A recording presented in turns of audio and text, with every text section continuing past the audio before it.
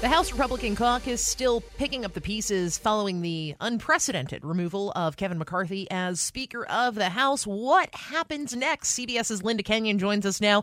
Linda, good morning. Unprecedented. That's a word we've been hearing a lot over the past couple of years, but I think it's especially apropos in this situation. So what happens next? Yeah, it really is unprecedented, Dianna. And what's going on is unless the House has a Speaker, it cannot conduct any official business. So right now it is operating under a temporary Speaker. His name is Patrick McHenry from North Carolina. He did not want the ouster of Kevin McCarthy. He did not want to be acting Speaker or any other form of Speaker. And the first order of business that he conducted was to gavel out the chamber after Kevin McCarthy was ousted and said, come back in a week and we'll have an election. So now there are a number of Republicans, all of whom, by the way, did not support the ouster of Kevin McCarthy, who are now saying that they might, in fact, seek to replace him. And on that list includes Ohio's Jim Jordan, who is the chairman of the House Judiciary Committee that is presently conducting investigations of President Biden and Hunter Biden, along with a host of other investigations. And we have Steve Scalise, who is the number 2 House Republican, who is a logical person to step into the job of his now former boss, Kevin McCarthy. But Steve Scalise has a number of health issues, and there were some concerns about whether he was going to try to go for that seat. Now he says that he will. And then there's Oklahoma's Kevin Hern, who is a conservative Republican, who, by the way, was one of the original members of the House Freedom Caucus, but no longer tracks with that group. And he is still a conservative Republican, but the majority of the Republicans did not want the ouster of Kevin McCarthy. And they're angry at the 8 members of the House Freedom Caucus who did.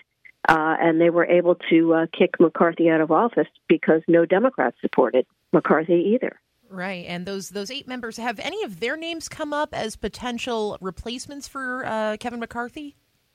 So far, no, but I will tell you that Matt Gaetz, who is the Florida Republican who led the charge to oust Kevin McCarthy, has really stirred up a hornet's nest because there are a lot of Republicans who are very upset with him, and there have been talks about removing him from the House Republican caucus.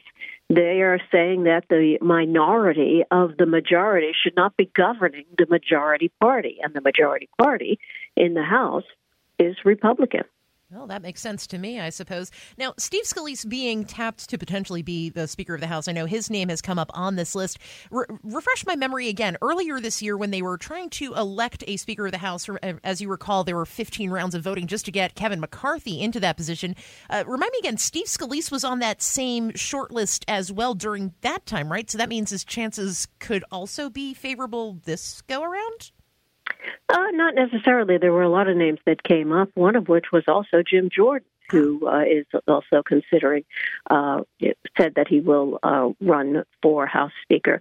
Neither of them wanted the House speakership at that time. In fact, I remember Jim Jordan telling a scrum of reporters saying, he was not interested in being Speaker of the House. He wanted Kevin McCarthy as Speaker of the House. And he said to us, you guys know me. You know I like to get down and do the battles and do the investigations and roll up my sleeves and get involved in that kind of thing. That's where I really enjoy working in Congress, and that's what he's doing right now. He's leading one of the House impeachment investigations. So, that's really his forte.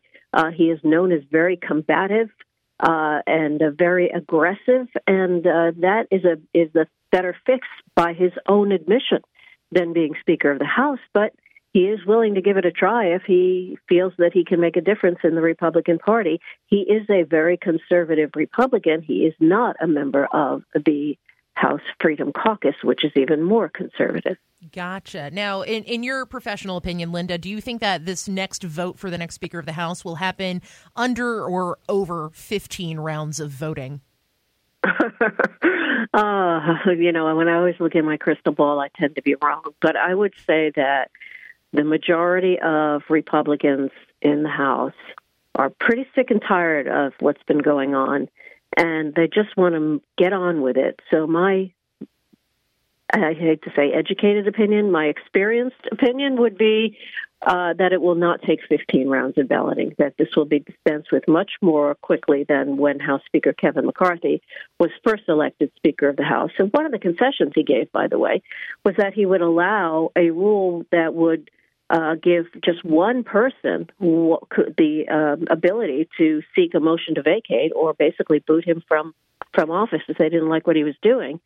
And that's what happened. So he gave them the power to undo his job. And so you would imagine that anybody who wants to be Speaker of the House at this point may not really want to operate under those circumstances and may seek to change that rule. But we shall see. We'll find out in the coming weeks. CBS's Linda Kenyon with all the lowdowns on the latest, the drama surrounding the Speaker of the House. Linda, thank you so much for your time. Thank you.